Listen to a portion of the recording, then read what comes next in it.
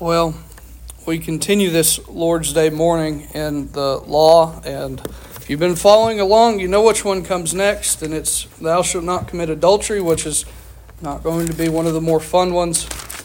A lot of convicting stuff in studying this out, that we see that it's much deeper than what is just clearly said, as we saw last time. When the Bible says, thou shalt not kill, four simple words that have a whole lot of depth behind them. We find ourselves in the Seventh Commandment today. Thou shalt not commit adultery. Because of depravity and our sinful condition, of course, we're going to see all sorts of the Ten Commandments being broken in the public square. But it's awful that we see this one particularly everywhere. It seems like everywhere. It's hard to watch TV without seeing some form of nudity, some form of dysfunctional family where there's this glorification of a husband and a wife that don't like each other, and the husband goes for the secretary and the wife goes for the lawn care guy, and it's portrayed in the media just like it's the swellest thing. I'll never forget this. When I was a kid, I believe it was a Hardee's commercial, came out trying to sell a thick burger using ladies in bikinis.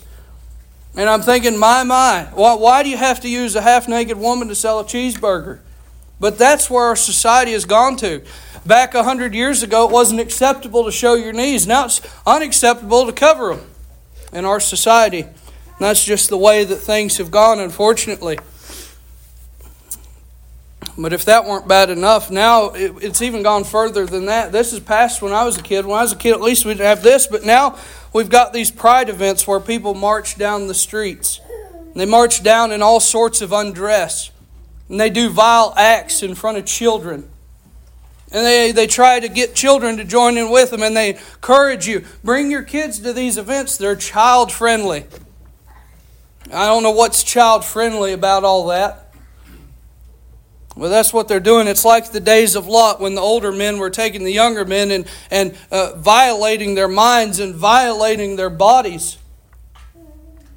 Well, those are all gross sins, but what does this have to do with thou shalt not commit adultery? Of course, fornication's forbidden in the Scriptures, but what about this? This just says thou shalt not commit adultery. Well, I want to approach this under three main headings. Thou shalt not, thou shalt, and gospel grace. Again, that's thou shalt not, thou shalt, and gospel grace. Thou shalt not commit adultery. Upon the surface level reading, it seems as though I could encourage all the married couples in here, just stay faithful. Just keep staying faithful, and we could close our Bibles and go to the house. But is that all it's saying? Is that all that this is saying? Maybe you're listening and you're an unmarried person. You say, well, I'm in no danger of breaking this. I'm not married. I can't commit adultery if I'm not married. Or maybe you are married and you say, well, I've been faithful physically since the day we said our vows. And may I submit to you that this is just as thou shalt not kill. There's more implications to it. This goes beyond what's obvious at the very first glance of simply saying, thou shalt not commit adultery. Even our Lord Jesus Christ took the laws to the heart of the matter. When Christ preached, He said, you've heard it said that thou shalt not commit adultery, but I say unto you that he who looks upon a woman to lust after her has committed adultery in his heart. Now, did He change the law? No, He expounded upon it and its implications. He shows us this goes further than a physical act outside the body, but it's a manifestation of something that's already happened in the heart. A sinful action that started in this heart of ours that is wicked. By the end of our study, I don't imagine any one of us could say we are without sin in this case. So what does it mean? What does it say? It says, thou shalt not commit adultery. Okay, so what? What does that mean? Well, in order to get to what this means, I think that it would do us best to go back to Genesis and kind of see what marriage is, where it started out. It's a ordination. It's ordained by God. It's created by God. You see in Genesis chapter 1 and verse 26, and God said, "Let us make man in our image, after our likeness, and let them have dominion over the fish of the sea, over the fowl of the air, over the cattle, over all the earth, and every creeping thing that creepeth upon the earth." So God created man in His own image. In the image of God created He him. Male and female created He them. And God blessed them. And God said unto them, "Be fruitful and multiply and replenish the earth and subdue it and have dominion over the fish of the sea and over the fowl of the air and over every living thing that moveth upon the earth." And in the last verse, the Bible says, "And God saw everything that He had made, and behold, it was very good." The evening and the morning were the sixth day.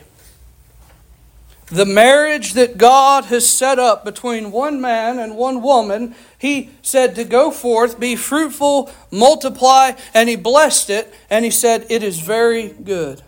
Of course, He said that of all His creation, but of the marriage, it is a very good thing. Well, what do we get from that? We were told in marriage to go forth, to multiply, to have families, to subdue the earth, to have dominion over it, to multiply, to replenish, to be together. In Genesis 1, God created all things, and He blessed what He had made and said it was good.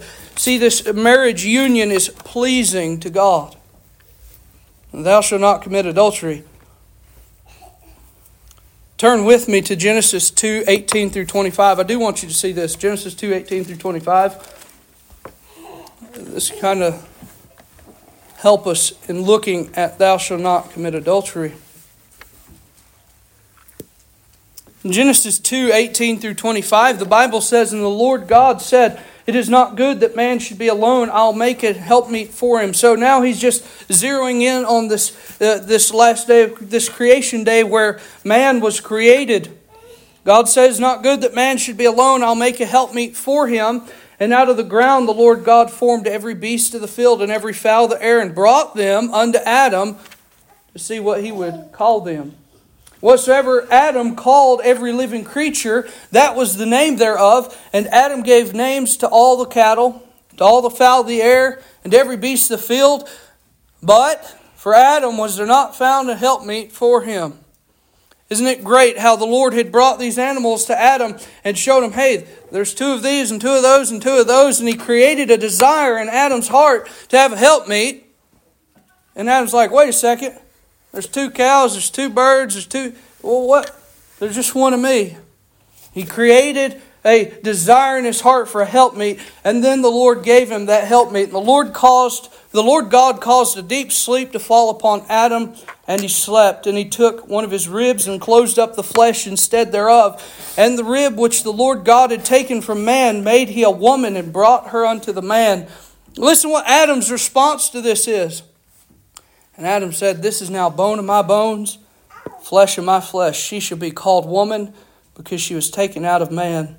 Therefore shall a man leave his father and his mother, and shall cleave unto his wife, and they shall be one flesh. They were both naked, the man and his wife, and were not ashamed." In this we see the gift of sexual intimacy. The only place that God in the Scriptures or anywhere would give a blessing to sexual intimacy is inside of this marriage covenant.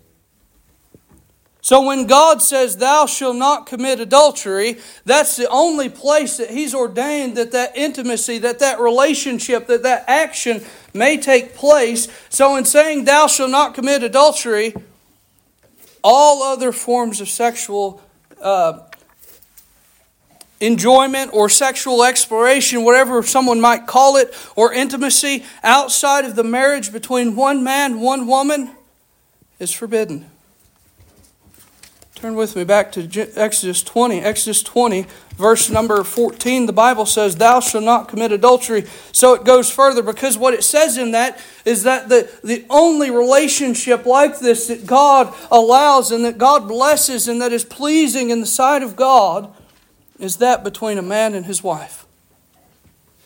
That means this is against...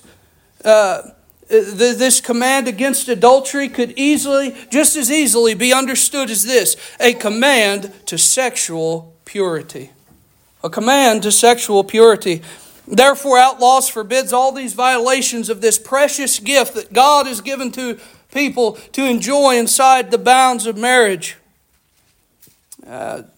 These violations include, but are surely not limited to this, because there's surely some way that a depraved man or woman may twist this further, but here's a few that are forbidden: premarital, extramarital, homosexual, incestual, bestiality, pedophilia, rape, self-gratification, prostitution, sex trafficking, pornography, and all such sexual deviations from the marriage covenant of one man and one woman. All this contained in one short verse: "Thou shalt not commit adultery." 1 Corinthians 6 verse 18 says, "Flee fornication. Every sin that man doeth is without the body, but he that committeth fornication sinneth against his own body." Flee here is in the present tense. This sin of committing adultery is so prevalent, so dangerous, so hard that we are to flee actively, as Joseph with Potiphar's wife, who left his outer coat, and said, "I'm leaving, I'm getting out of here. How can I sin against my master and my God? How can I sin against these?" To flee fornication is to avoid it at all costs, to war against it, to run from it. We don't have liberty or creative liberty to take and twist this precious gift from God and corrupt it into something that gives a few moments of pleasure. We must enjoy it, as all other things, in the God-ordained limitations. God put limits on this as He does other things. Moreover, a violation here is to sin against your own body. As a child, I used to go to the hunting cabin with my papa up in the mountains, and we didn't have no electricity. We didn't have no running water, and we didn't have nothing up there. So what we would do to stay warm, you couldn't turn on a furnace, you couldn't turn on something like that. What we would do is we had this wood stove in the corner of the hunting cabin. What we would do is we'd put wood in the stove and start a fire. We'd put a couple logs in before we went to bed, and it would keep the whole house warm and cozy. We'd wake up in the morning, it was warm, throw a few more logs in. What's wrong with that? Not a thing wrong with that. Now what if I took those same logs, threw them in the bedroom, put them on the ground, set the fire in the floor? What would it do? This thing that blessed the home with warmth, this thing that blessed the home with comfort and this calming warmth has now become a curse. So it is with sex, as it is taken outside of the marriage covenant. When it's in the marriage covenant, it brings warmth, it brings intimacy, it brings comfort to the home. It's a way that we can glorify God together and enjoying His gifts in this marriage covenant. It's a pure thing. God said it was very good, but you take that outside of the safety that God has put it in, and now you're sinning against your body. This thing that was once a blessing has now become a curse. This thing that was once for your good and your enjoyment is now to the destruction of your home and your body and your testimony. When God puts a limit on something, it's not that He thinks that He's keeping us from better things. He's giving us the better things and keeping us from those hurts, keeping us from those trials, keeping us from those heartbreaks. Because God is good and He does good and He knows what's good. And if He says to do it, it is good. And so just as I wouldn't set a fire in my kid's bedroom to keep them warm, I wouldn't go outside the marriage to keep my pleasures of the flesh warm, if I had any sense. Within marriage, it's blessed. Outside, it brings ruin, destruction. Yeah, sure, there's a few moments of pleasure, but there's no joy. There's no lasting happiness. Thou shalt not commit adultery. You are commanded to guard your heart against temptation and violation. Very practically, I'll just give you a few practical helps in thou shalt not. Thou shalt not commit adultery. Well, what are some practical helps? Don't watch filthy television shows. Don't watch perverted movies. Don't look at inappropriate videos. Don't fill your mind with this sexual music that's on the radio today where they're just talking about how many they can be with and all the nasty things that they can do. Don't hang out alone with the opposite sex. Surely don't lie to yourself and think you're strong enough. David, a man after God's own heart, looked, lusted, and laid with Bathsheba. Killed her husband. Tell me for a minute you're brave enough and strong enough to be alone with another person other than your spouse. Don't lie to yourself. Be honest. It's better to be overprotective than to just say, well, everything's fine. Let me just live haphazardly. It's okay. Don't carry on those private conversations. Have some accountability. Don't be best friends with those who violate this law and glory in it and encourage you to do the same.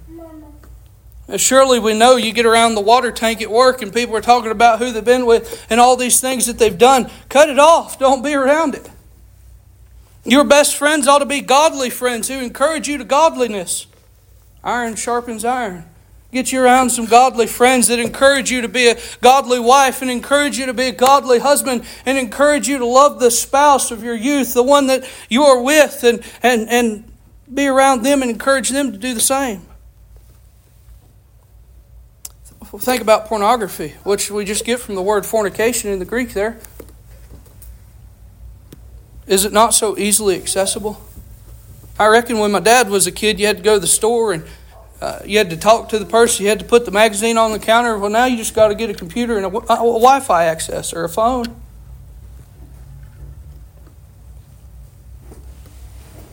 Don't take a computer to a private room. Turn the screen towards the family.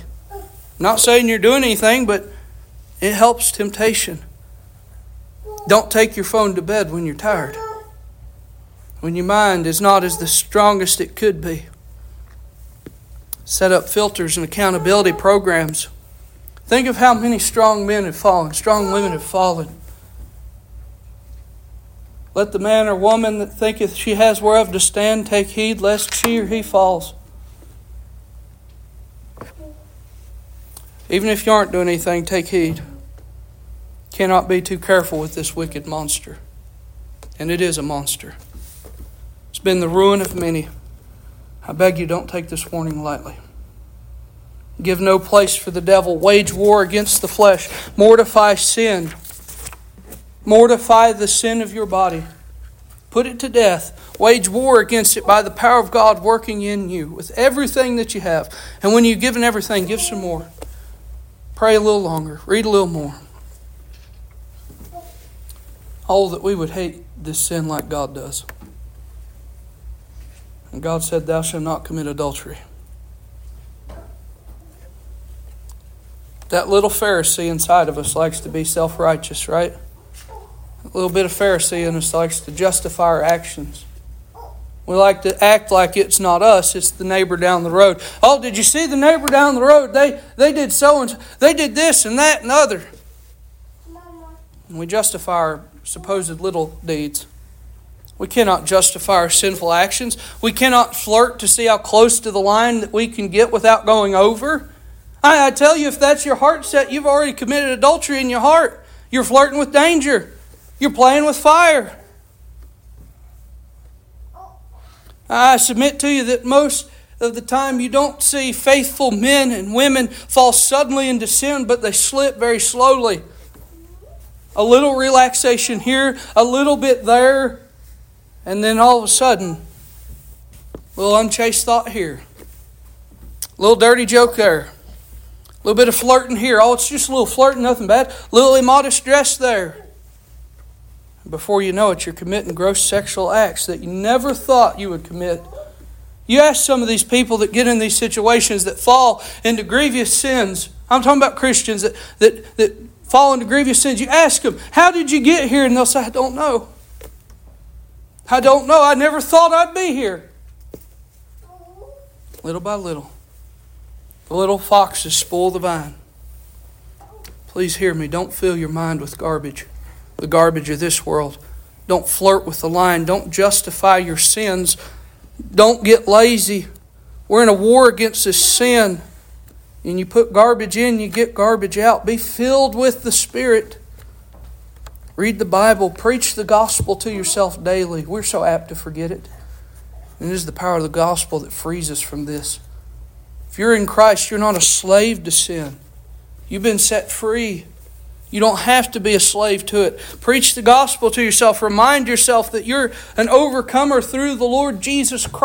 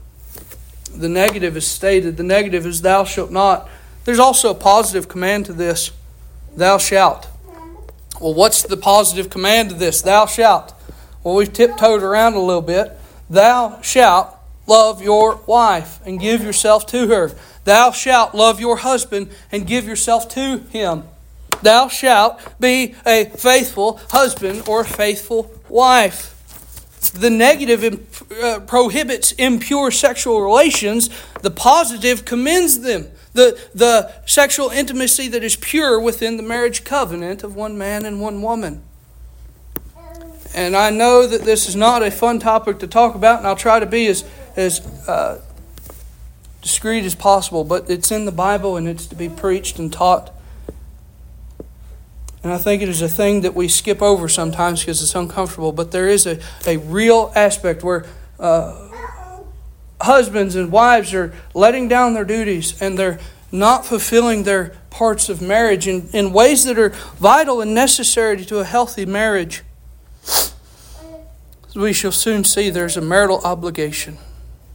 Hebrews 13, verse number 4 says this. Hebrews 13, verse number 4.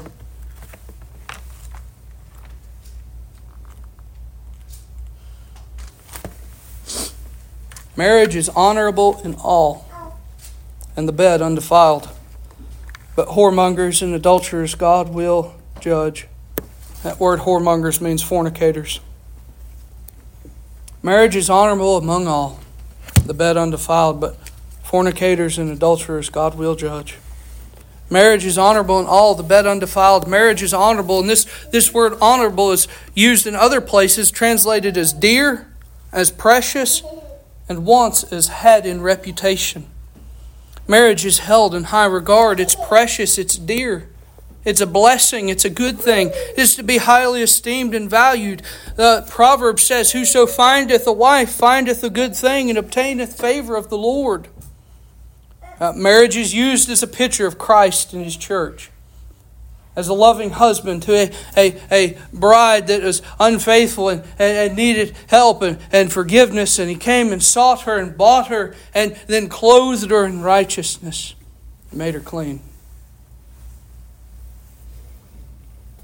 And the bed undefiled. The marriage bed is pure. Sexual intimacy in marriage is a gift from God for our good and enjoyment. What implication does this have for us? Well, if we fight against adultery with the same fervency and the same zeal, we ought to fight for intimacy in our marriages. Have you ever been cold? Have you ever been felt like roommates at times? If we're not to commit adultery, we're to fight for that intimacy and that love and that connection, that closeness in our homes and in our marriages. I don't care what TV says about it being normal for a husband and a wife to hate each other and loathe their presence. I don't care what Hollywood says about it, married for 30 days and divorced and married to the next one, divorced. I don't care what they say. Marriage is a blessed gift from God. It is highly valued, highly esteemed, and the intimacy there is like that you will not share with a single other person in the whole entire world. My wife is my closest, dearest friend.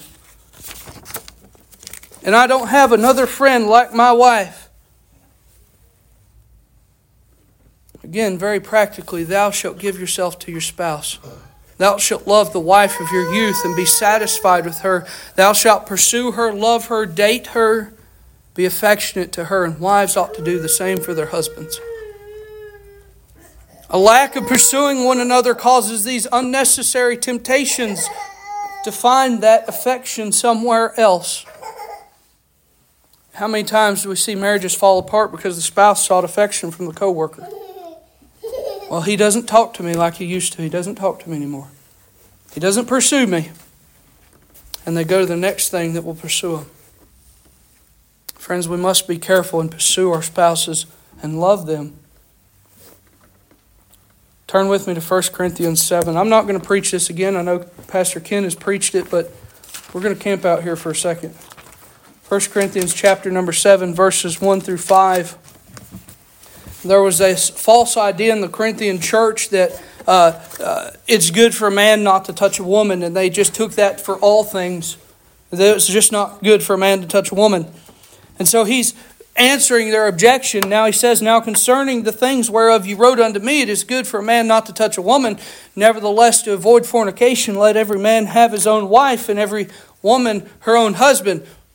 But listen to this. "Let the husband render unto the wife due benevolence, and likewise also the wife unto the husband."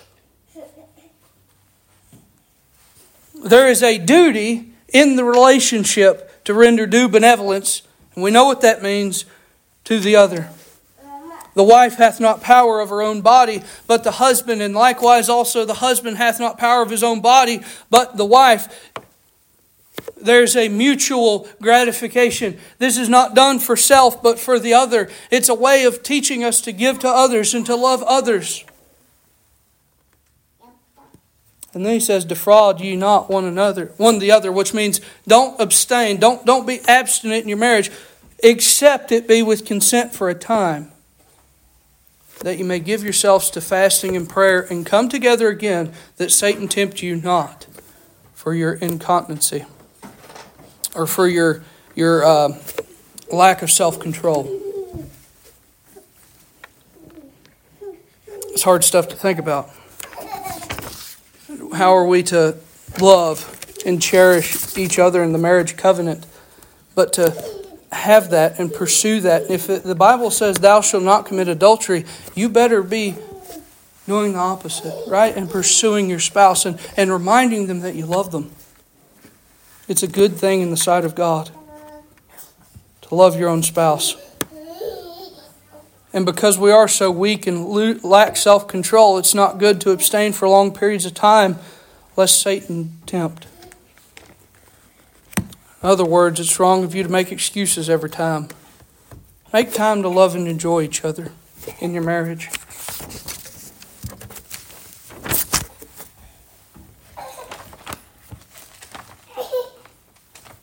Exodus 20, verse 14, thou shalt not commit adultery. The marriage is a wonderful thing. Anyone that's been married any amount of time knows it's a wonderful thing. There's ups and downs. It's hard. It's the most sanctifying thing I think that a person can go through. You're two sinners learning to live together and grow together and have the same roof. And when you get mad, it's not like you're dating and you can just go back home. No, now you have to live with this person. And, it's tough. But it's sanctifying, and it's a beautiful thing. And it's grown me like no other friendship I've ever had in grace. My wife learning to be patient with me. Moving out to Paris, Tennessee. Who'd ever heard of that place before? But you learn and you grow together. We magnify these other offices of the marriage, but what about the intimacy? That should be there. It's a relationship like no other. It is the relationship God uses to describe the saved in Christ. And to defile marriage is do great damage to your gospel witness. So we got to be careful. Christ loved His bride and gave Himself for her. He sought and bought her. Husbands, are you doing the same for your wives? Are you loving them with this kind of God-centered love and devotion? And then the church is to serve and obey Christ. Wives, are you honoring and submitting to and supporting your husband with this God-centered love and devotion? When the marriage is God-centered, you're protecting and enjoying this marriage bed. Men, love your wives. Date them. Don't take your marriage for granted. Ladies are often more fragile than men, so we must not be so rough. Remind her often that she's beautiful. Solomon, the Song of Solomon, chapter 4, 1 through 7. You don't have to turn there. I'm going to turn there and read a little bit to you.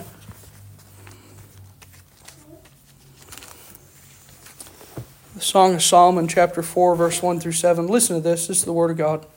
Behold, thou art fair, my love. Behold, thou art fair. Thou hast dove's eyes within thy locks. Thy hair is as a flock of goats that appear from Mount Gilead. Thy teeth are like a flock of sheep that are even shorn, which came up from the washing, whereof every one bare twins, and none is barren among them. Thy lips are like a thread of scarlet, and thy speech is comely. Thy temples are like a piece of pomegranate within thy locks. Thy neck is like the tower of David, builded for an armory, whereon they hang 1,000 bucklers and shields of mighty men. Thy two breasts are like two young roes that are twins, which feed among the lilies, until the day break and the shadows flee away. I will get me to the mountain of myrrh, and to the hill of frankincense. Thou art all fair, my love. There is no spot in thee. Now, of course, we see this and it's allegorized, and it does show a picture of Christ's love for His church, but really, truly, we can't get away from the real meaning that what the words say. There's a real sense in where we're seeing a man overjoyed with his wife. And that's a good thing. Now, I'm not recommending that you go home and tell your wife her teeth look like a bunch of sheep. But there's ways to tell them, and make them feel loved and know that you're affectionate toward them. To be enjoying them forever. The Song of Solomon celebrates sexual intimacy in the marriage as a good thing. Straightforward without being crude. It's not like your modern day magazine. It's not filthy. There's nothing nasty in it. It's the Word of God. It's God's Word. But it's very straightforward, and it teaches us that one cannot see sexual pleasure in marriage as impure or unholy. In fact, it's the opposite, as Hebrews 13:4 says. It's not the marriage bed that's judged, but adulterers and fornicators that God will judge. Dr. Harry Reeder says this: the Song of Solomon extends and promotes intimacy within marriage by affirming recreational and ministerial sexual intimacy and not only procreational sexuality. Are you enjoying one another? Don't answer that, but are you enjoying one another? Our culture claims that they are.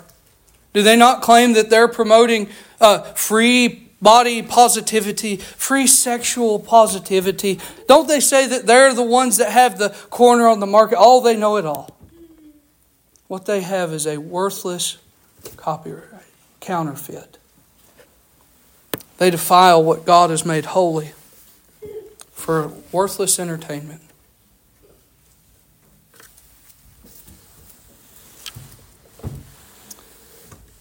In this sin-cursed world, child of God, we must fight against these bad perspectives in the world.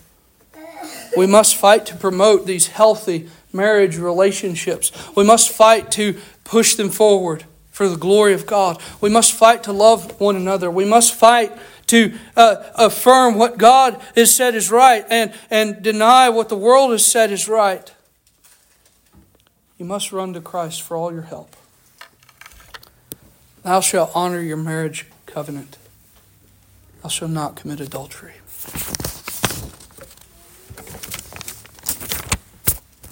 I suppose, as hard as this topic is, if you're anything like me, you were convicted at some point throughout.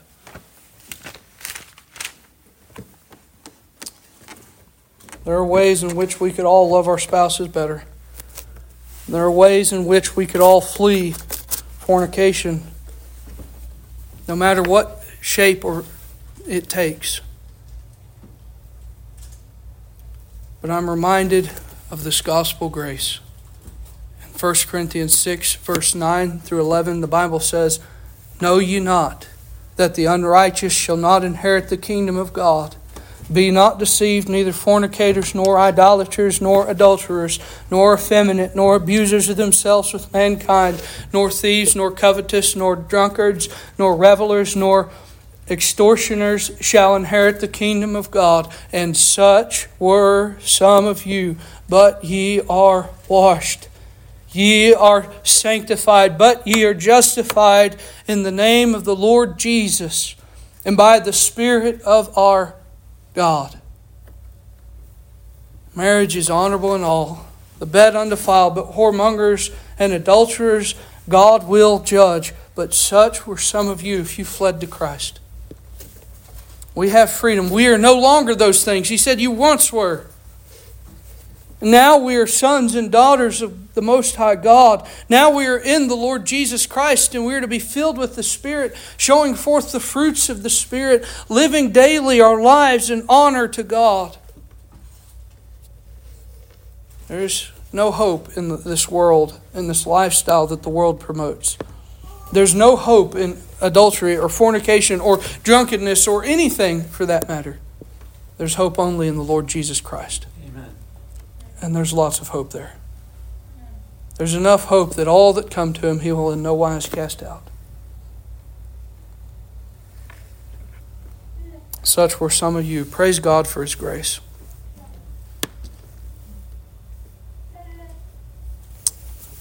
As a way of quickly summarizing, in the Bible we see that food is not sinful, is it? What is sinful? Gluttony. God put a fence around food and said, don't partake too much. Don't be a glutton. Well, what about alcohol? Okay, alcohol is not a sin in and of itself, but drunkenness. Well, sex again is not a sin, but taking it outside of what God has put it in, which is marriage. It's a sin. So we must be careful to do those things as God has said to do them, to enjoy things in the way that God has given them to us, to the praise of the glorious grace of our Lord Jesus Christ, that we may know Him and love Him and serve Him and glorify Him in all that we do. Thou shalt not commit adultery. Thou shalt love your wives and your husbands. And remember gospel grace every day. Let's pray. Heavenly Father, we are vile sinners in need of much grace. And Lord, we thank you that you have sent your Son to live for us and die for us and rise again. He is our righteousness. He is our hope in life and death. And Lord, we are thankful that He came for adulterers, for drunkards, for revelers, for extortioners, for the effeminate, for those who had done according to this world instead of what you have said in your word. You came to save sinners. And Lord, we are thankful. Now, Lord, as redeemed people, let us remember that the law does not stand to judge us, but it is a guide for our life, that we should live according to it to glorify you and to honor you and to serve you. And we should strive to obey it, Lord, through the power of your Holy Spirit working in us. Though it does not save us, we realize that we're saved unto good works. So, Lord, help us to live in obedience to these commands. Remind us that we're no longer slaves to sin. No matter how strong the temptation, you've provided ways out. So, Lord, help us. Remind us of the gospel. Remind us of your grace. Help us to honor you in this life, in our marriages, in our homes, and in our daily walk, in the workplace, wherever we are, in Christ's name. Amen.